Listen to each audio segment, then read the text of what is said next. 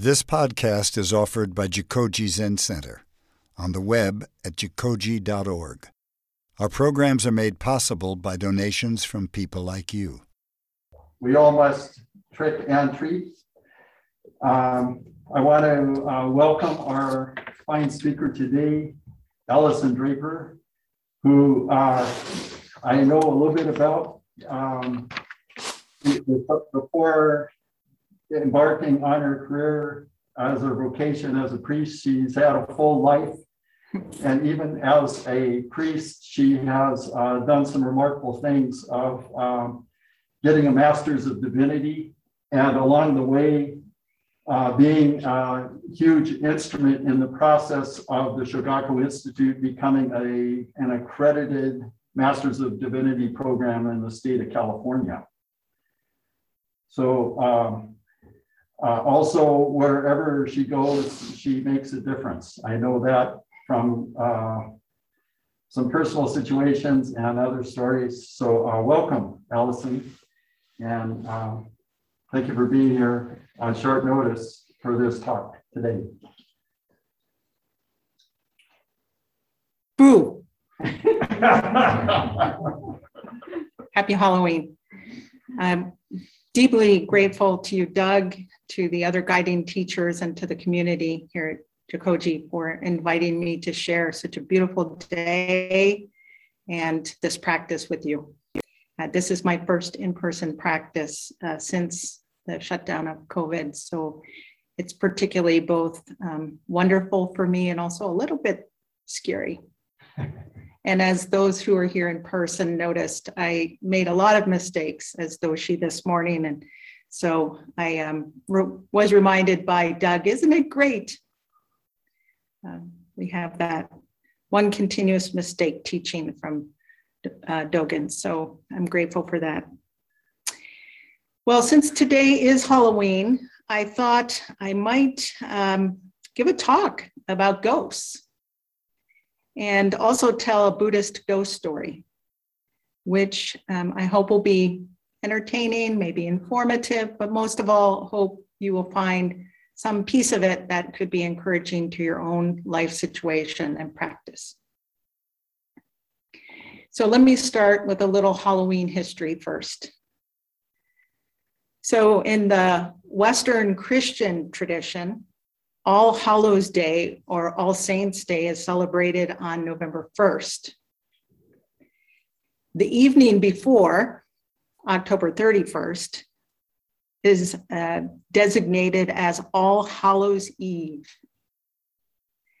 And in the culture here, in the West, in the US, and some, but not all Christian traditions, this is a time to remember the dead, including saints, martyrs, family who've died, especially in the last year, and also the restless spirits or ghosts who have died, but who have not quite made their way to a resting place and are believed to wander the earth with some unfinished business. And there are some Christian rituals actually that go along with this in some churches. For example, in the Catholic Church in which I grew up, November 1st is a holy day of obligation.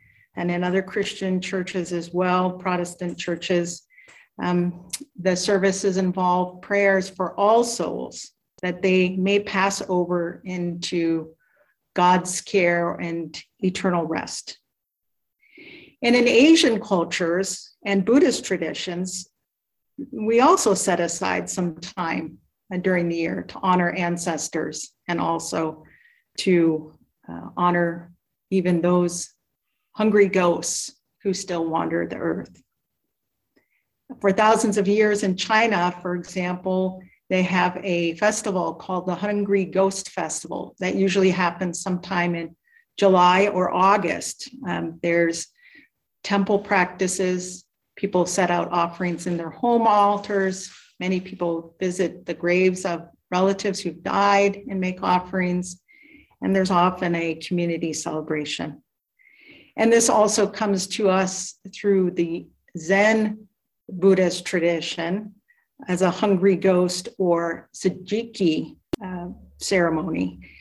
And in Japan and other very Japanese oriented temples here in the US, that festival or celebration is often done in conjunction at the same time of year, and even sometimes the same day as the Obon festival, which is more secular and as a community bonfire and dancing and so forth. And in some of our Soto Zen temples in the US, we actually have that celebration of Suzuki coincide with the Halloween day. And so that is usually a very unusually exuberant kind of celebration we don't normally see in our austere Zen tradition, where families will come dressed up, there will be noise making and dancing, and an altar will be set up opposite the Buddha altar in the Zendo with offerings of food. And so it's quite a boisterous occasion meant to invoke and appease and even entertain and do some mischief with these hungry ghosts. So I thought, even though we're not doing Suzuki here today, that it still might be fitting to talk a little bit about hungry ghosts and to tell a hungry ghost story and how it connects, at least to my life and my practice, and maybe it will invoke something for you.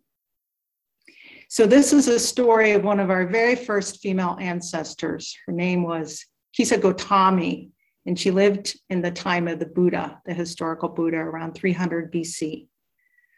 So Kisa Gotami could not accept the death of her only child, an infant son. And she carried that baby around with her day after day, maybe for weeks, going from villager to villager, crying, pleading for help, until one day a kind villager suggested that she go see the Buddha. And so she traveled probably a short distance at that time and found the Buddha and asked the Buddha for help.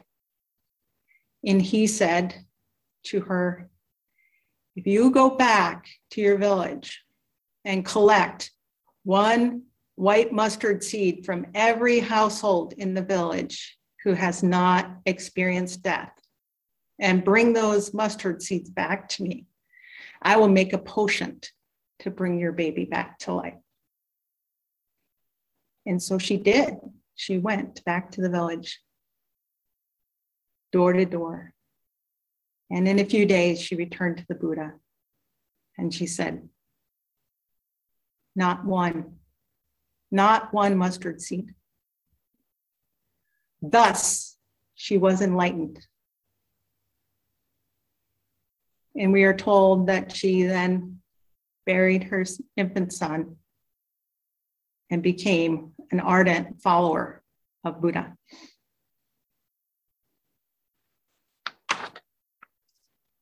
So in this story, a mother is actually carrying her dead child, a visible loss,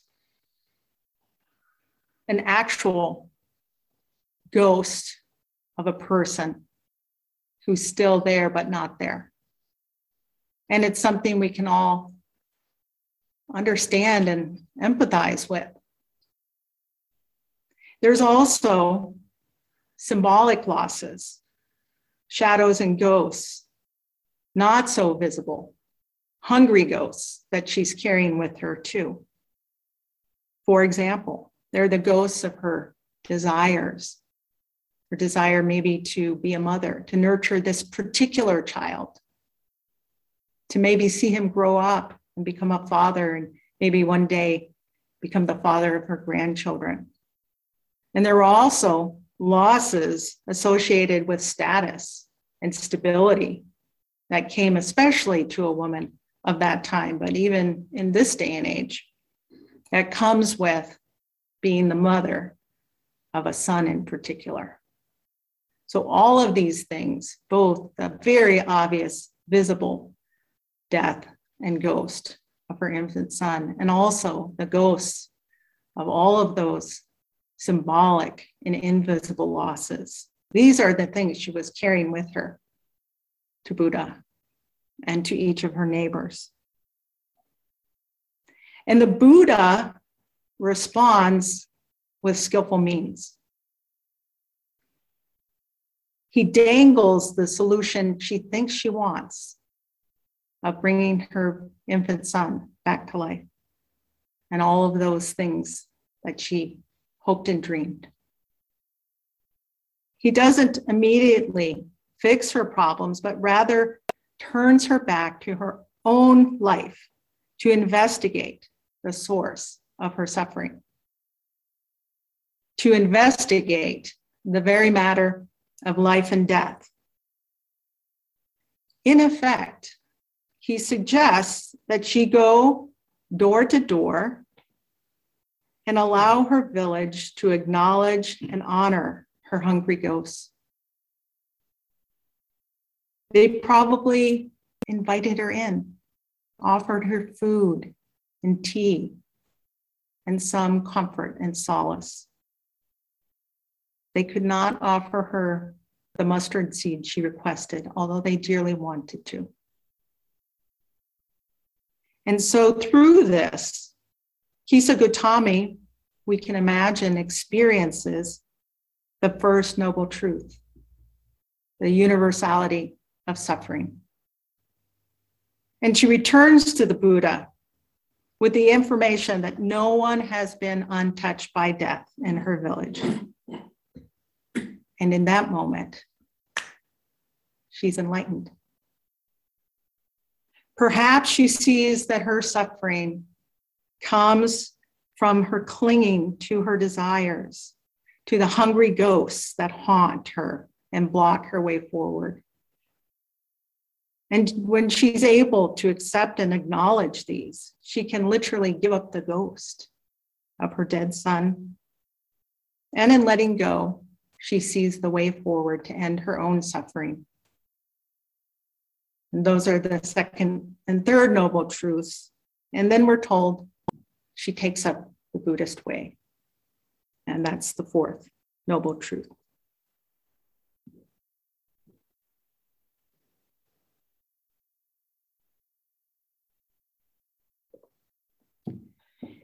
So Zen teacher Grace Schireson, who's my teacher and literally wrote the book, Zen Women, is a clinical psychologist as well.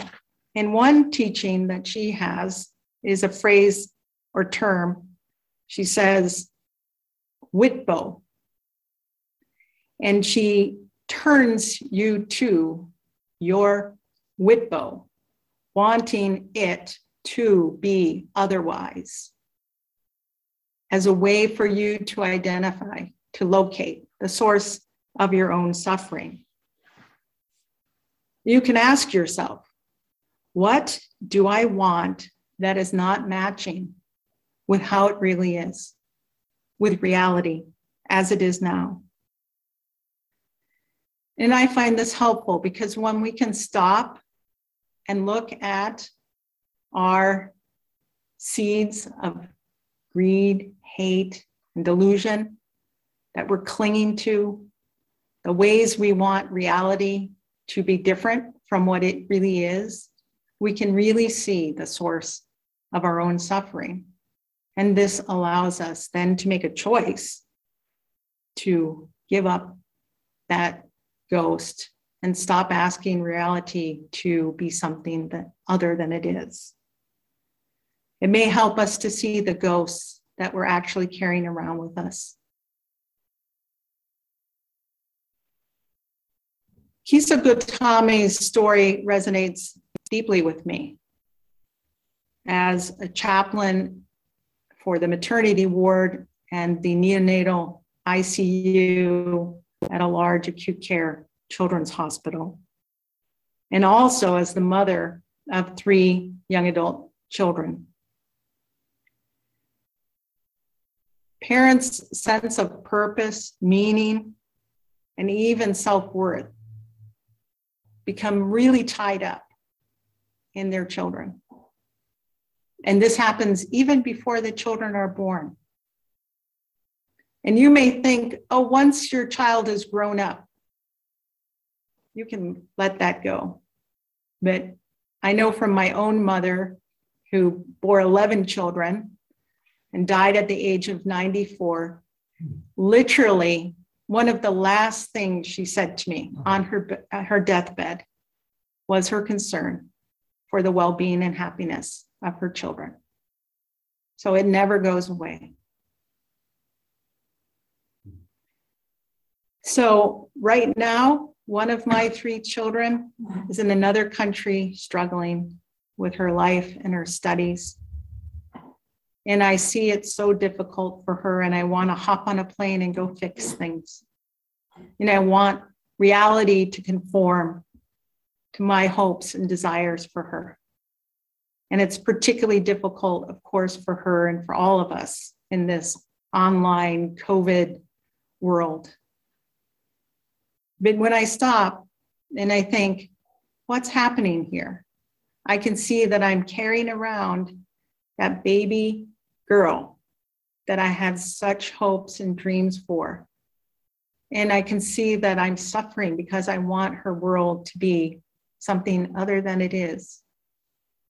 I want reality to conform to my dreams and hopes and desires for her. So I can put that down.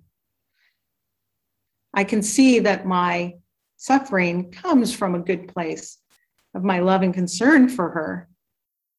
So of course, I'm not going to put that part down, but the part where I suffer over what's happening and what I can or cannot do to change things, that part I can name, then I can put down.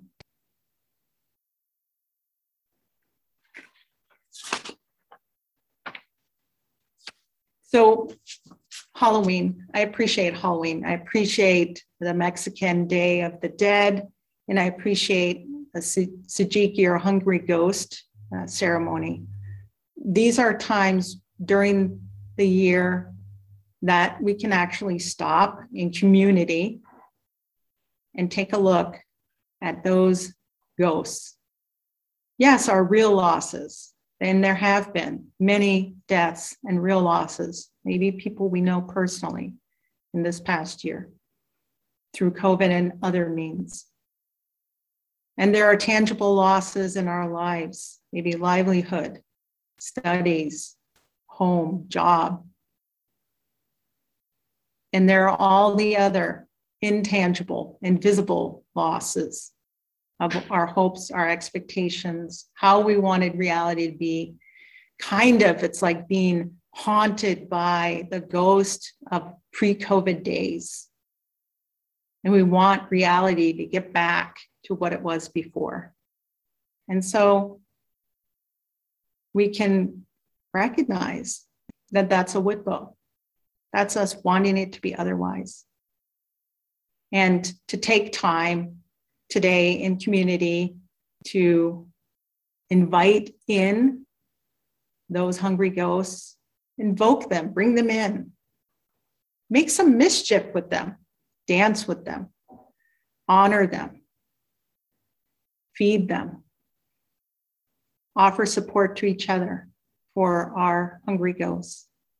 And then maybe, just maybe, we can put them to rest. So in closing, I'd like to just take a quiet moment before I open to your questions for us just to sit with whatever may be present for us in terms of those hungry ghosts and grieving and losses that may be present for us today.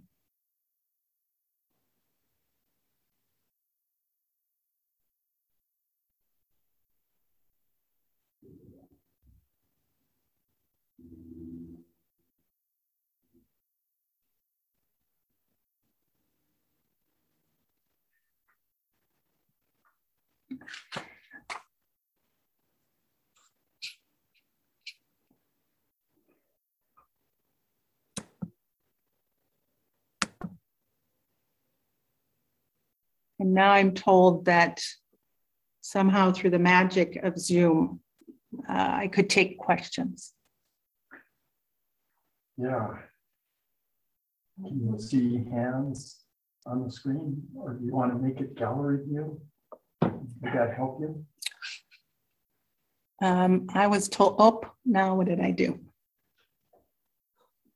Zoomed away. See, the ghosts are here with us, making mischief. Uh-oh.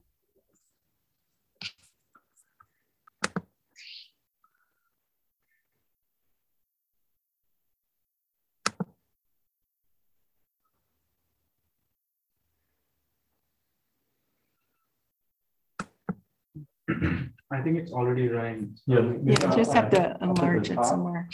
Yeah. Is there a Zoom link at the top? There we go.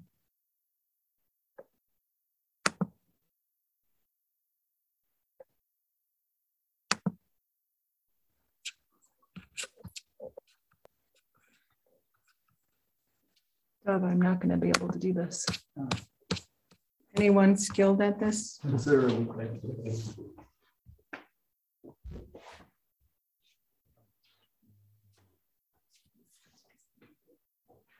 Here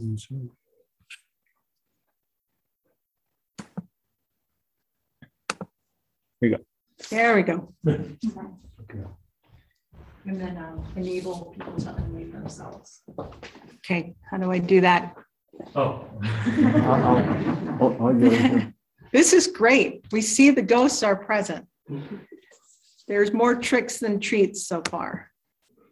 Okay, they can unmute themselves. Yeah, we can already do that.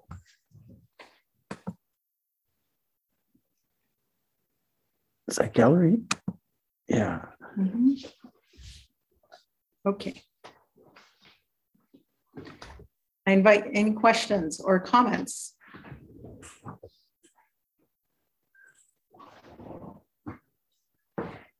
Yes, hi. I'm a parent also. So I have resonate. One of the things when I first became a parent, I recognized sort of in people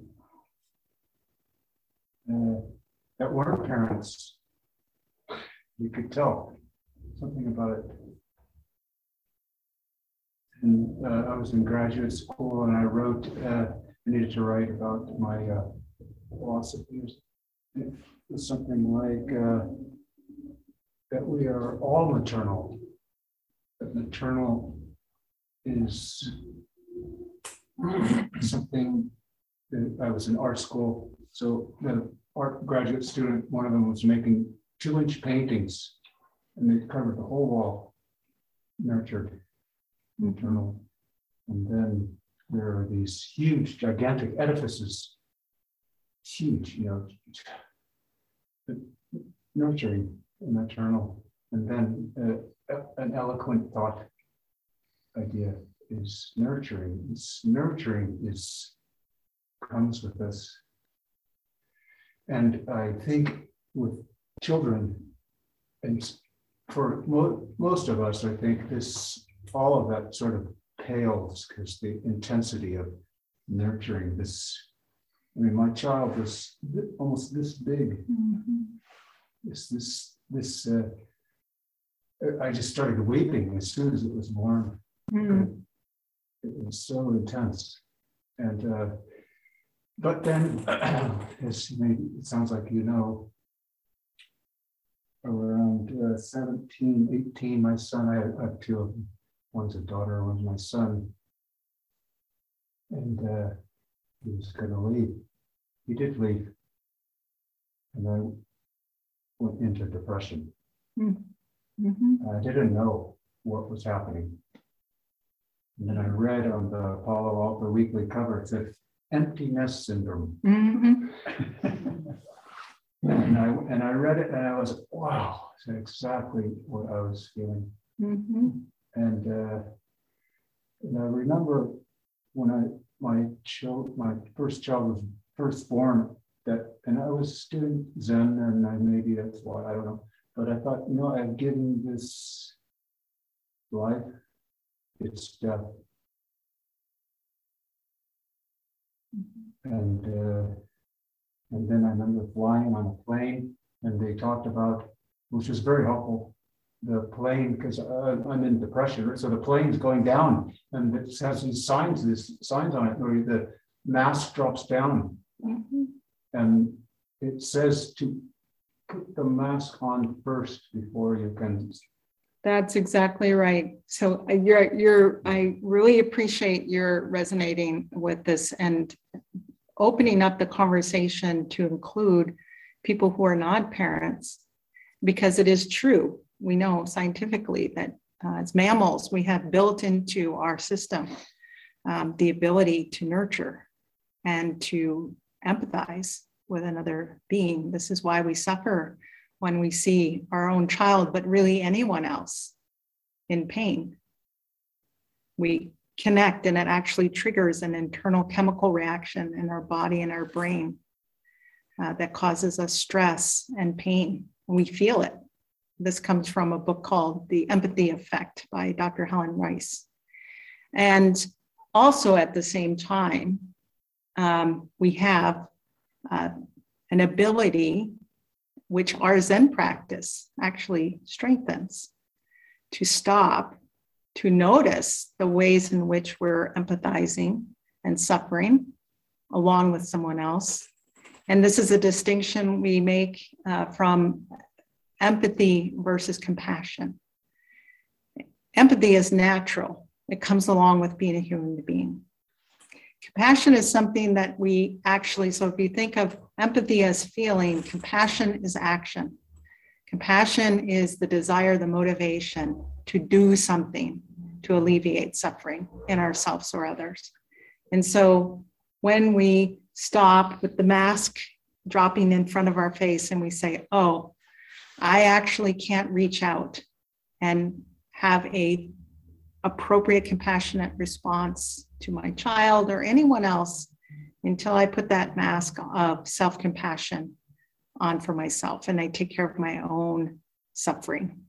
And here we know also from the science that what happens in that moment of offering ourselves self-compassion, that it triggers another set of chemical reactions in our body, the actual nurturing chemicals that are released when, for example, a mother nurses her baby. And this allows our parasympathetic nervous system to balance us, and we self-regulate. And those highs of panic and anxiety or lows of depression are balanced out, and we come to a centered place where we can help another. So thank you for bringing that forward. We're all compassionate, nurturing beings, whether or not we have children.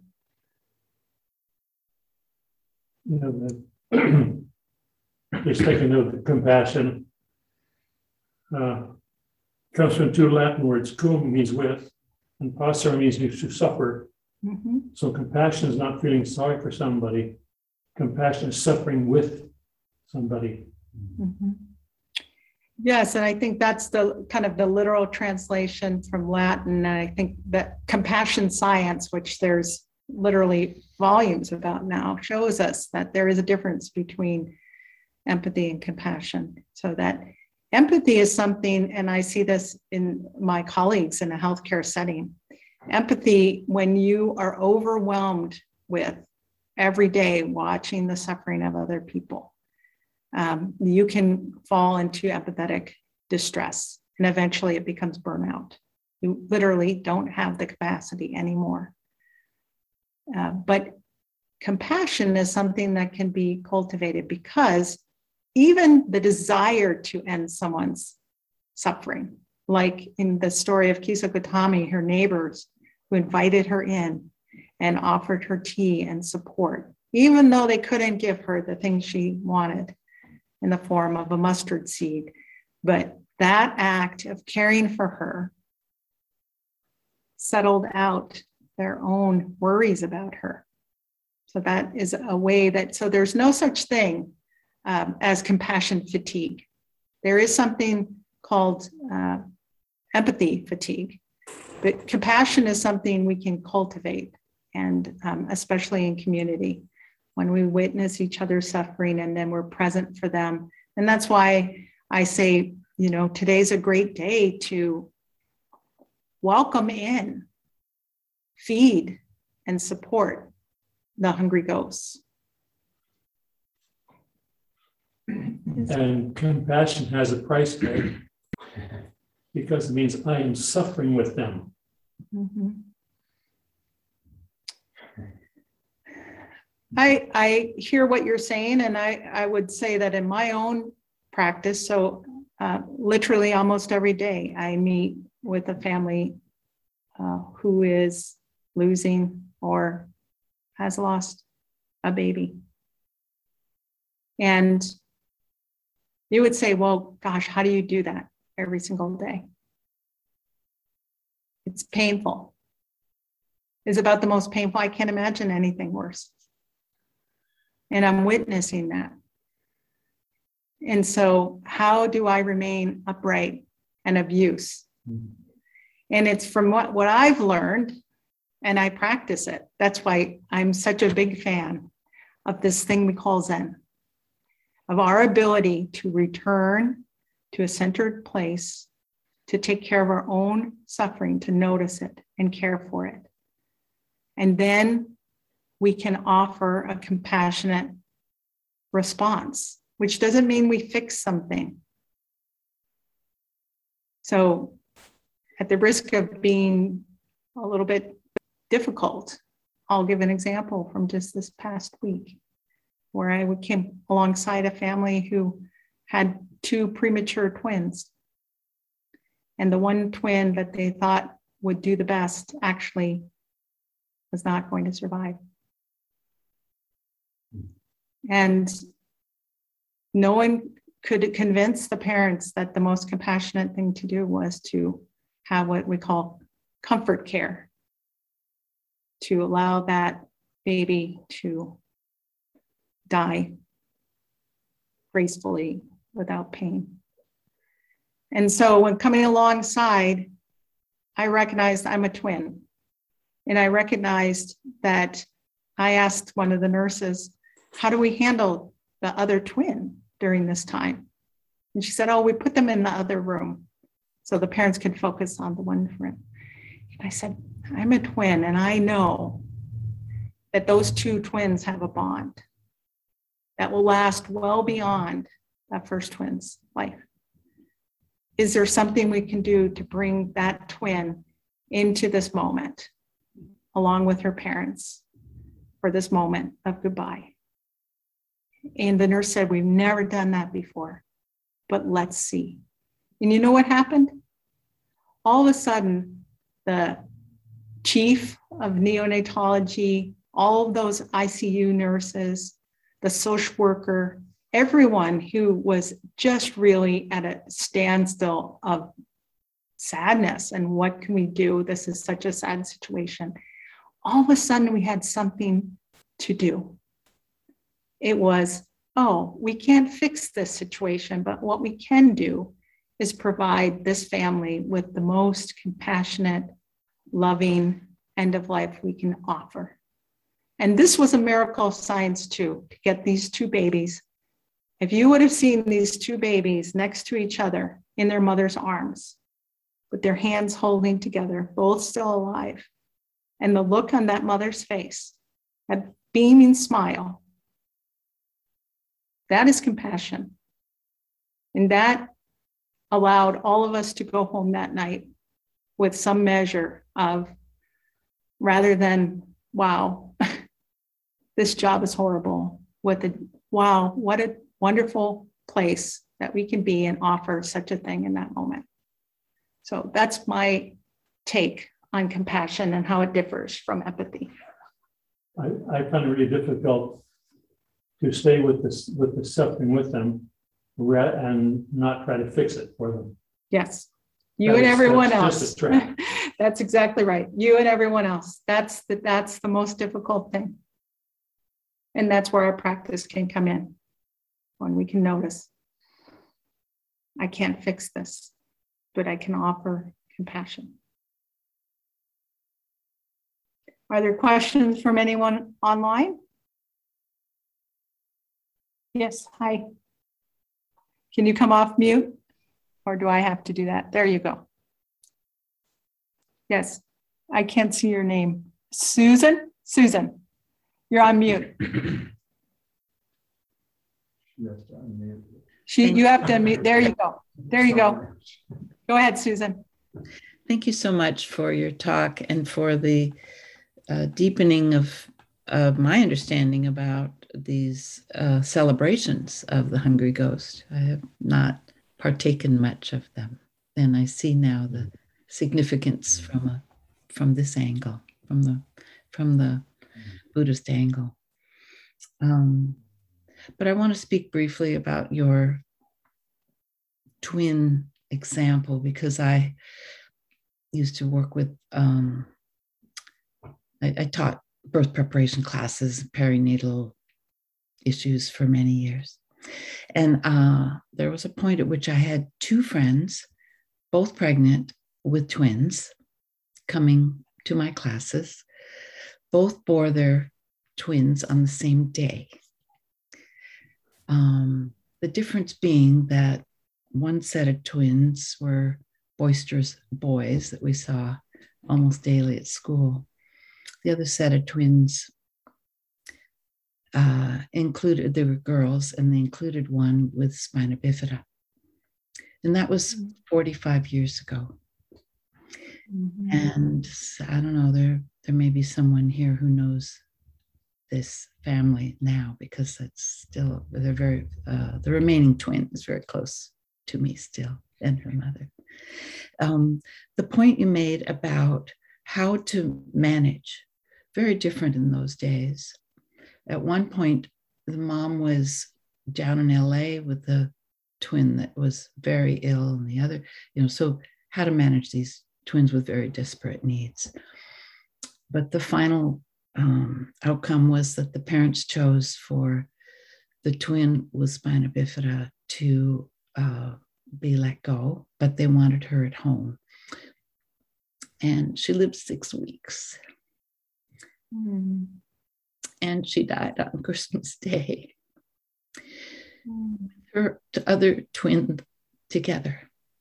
And that surviving twin has grown up with an angel on her shoulder. She thinks of that sister as her angel. And when it was time for her to become a mother, she named her daughter after that twin. And so then the grandmother says, wait, that's my Sylvie. And then the mother says, no, this is my Sylvie. But they get Sylvie together again. It's been a remarkable family.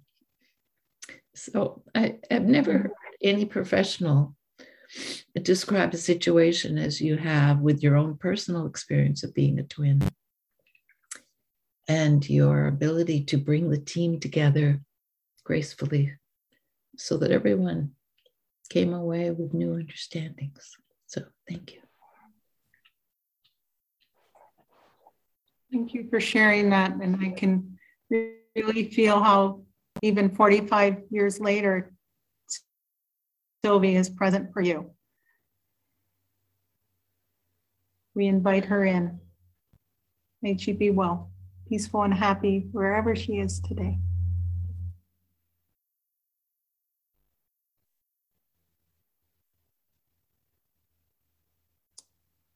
Any other questions? We have time for maybe one more. Two. One or two more? Anyone online? Yes. Taizen. Yes. Did I pronounce that correctly? It's fine. Thank you so much for this talk. And, I saw that I assume that you chose the Metta Sutra for a reason. It has that line in it that you're kind of speaking to, let me not be submerged. Let us not be submerged by the things of the world. And when I hear that line, that really speaks to to our situation, I think, in the world when you open your heart. And yeah, I'm just in awe of your ability to maintain, as you said, the ability to be skillful. To remain skillful, we have to somehow find a reason to let go of this sadness while still remaining while still feeling, and somehow have it pass through us. I was wondering if you might talk a little bit about that, about how do you navigate that? And thank you for your work and your service and your love. Yeah, well, thank you for that question, and also for recognizing. Actually, Doug offered the two different readings, and I said either would be fine, but I was really hoping it would be the Metta Sutta for that very reason. It also speaks to, as a mother watches over her only child, that level of concern and nurturing for the whole world that we can bring through this practice. So for me, what works, and this is why, I'm so dedicated to Zen practice, the practice of just sitting, because this is a space, especially in a community like this, where we're supported, but we can go into that place of centeredness. It's like putting that oxygen mask on. So in the moment when I'm meeting with a family that is just overwrought and so forth, sometimes if they allow me to, prayer, if they're of a faith tradition that offers prayer, but even after that, and many people now are, especially in the Bay Area, don't identify with any particular religious tradition. They're nuns, N-O-N-E-S, or spiritual but not religious. And so I offer a practice that actually helps ground me at the same time of returning to our breath. And I'll talk through just a short meditation that allows us to first really feel in our body that in this moment, we're safe. In this very moment. Because this what triggers our response and that stress hormone to happen is this belief in our mind that we're being chased by a tiger. This is what causes our reactive system to get going. And of course, we weren't meant to live with tigers, but in effect, the way our current society is set up, we're feeling all the time triggered and living with that stress hormone. So that's the first thing that I remind myself and remind people that I'm sitting with is, if you take a moment to breathe and feel in your body, you can actually realize, okay, actually, right now I'm safe. And then secondly, we are invited to realize that we have what we need. We have food, clothing, place to great health care, et cetera. And this is not true for everyone in the world today. And there are points in time you haven't maybe felt you had everything you need, but in that moment, generally speaking, in this moment, generally speaking, we have what we need to live a good life. And then lastly, to remind ourselves that we're deeply cared for and loved. And we're supported by the entire universe of myriad things and by each other in community. And if you take a moment to really, in a meditative state, recognize, okay, this engages our parasympathetic nervous system and allows us to make an appropriate response in the next moment. So that's what helps me. It's a moment by moment practice. It's not something you can, I'll wait till I get home, but witness suffering all day long. You have to stop in the moment you're noticing you're suffering and deal with it. That's that oxygen mask.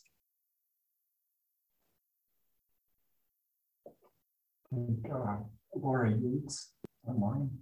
Which one? Laura? Laura, do you want to come off mute? Did you have a question?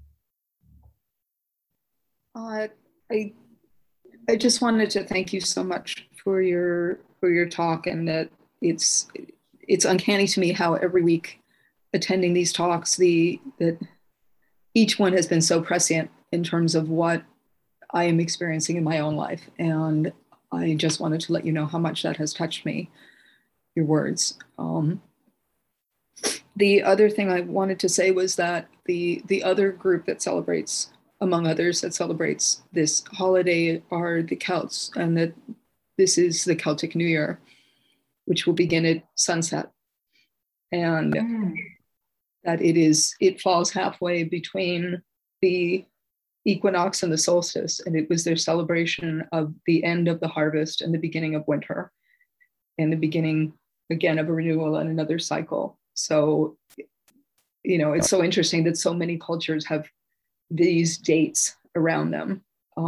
But I've always personally, for years, celebrated the Celtic New Year. So hearing about the Buddhist tradition has been enlightening in terms of this cycle. So thank you.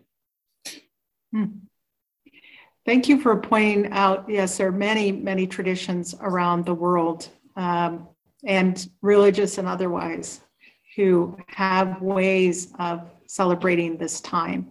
And another piece that you kind of brought up is that we're in a liminal space. Basically, what this ceremony and Halloween is all about, I think, is tolerating and actually welcoming in a liminal space, liminal beings, right? We're moving from the end of something else toward a new beginning, to the start of something else. But that space in the middle where you're not really sure what's coming next, that's super hard for us to deal with. And that's where I think we, as human beings, tend to suffer. But when we can just settle into, oh, yeah, we're in this space now, and honor it, and then let go and set an intention for what the new thing is going to be, I think we're better set up than to just pretend like it's not there.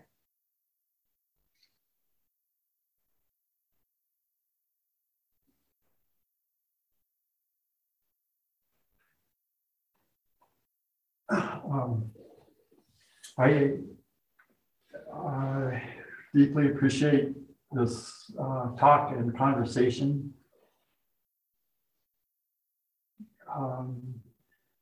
As chaplains, as priests, we sometimes are asked to do these difficult things, and as a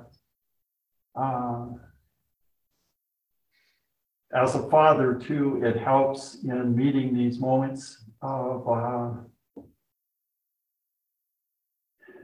for example, coming up here will be Jizo ceremony for a woman who lost her child a couple of years ago. And the story really helped to see the bigger picture of the loss of not just the loss of the life, the loss of the potential, the loss of the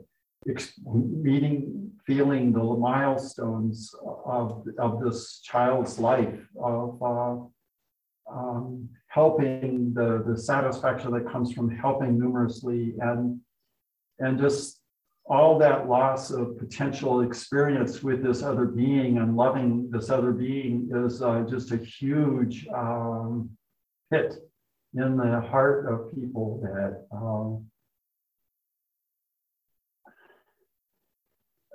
also, you brought up about the loss of status and station in that whole experience as well, which has such profound family, even deep situational relationships with people. And this Buddhist story is very valuable in this understanding, so that maybe these the depths, and here going to house to house to house to hear the depth of experience of loss that others felt, turned her attention away from just here, but to empathize with each household and seeing how vast this suffering goes. Mm-hmm. So it's a beautiful story. Thank you for sharing that. Yeah. How are we doing time-wise?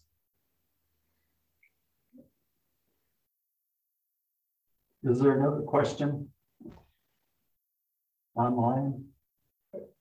I have to amend what you just said, because it's kind of that suffering, you know, it's like the sum of our scars, right? In some ways, that's who we are.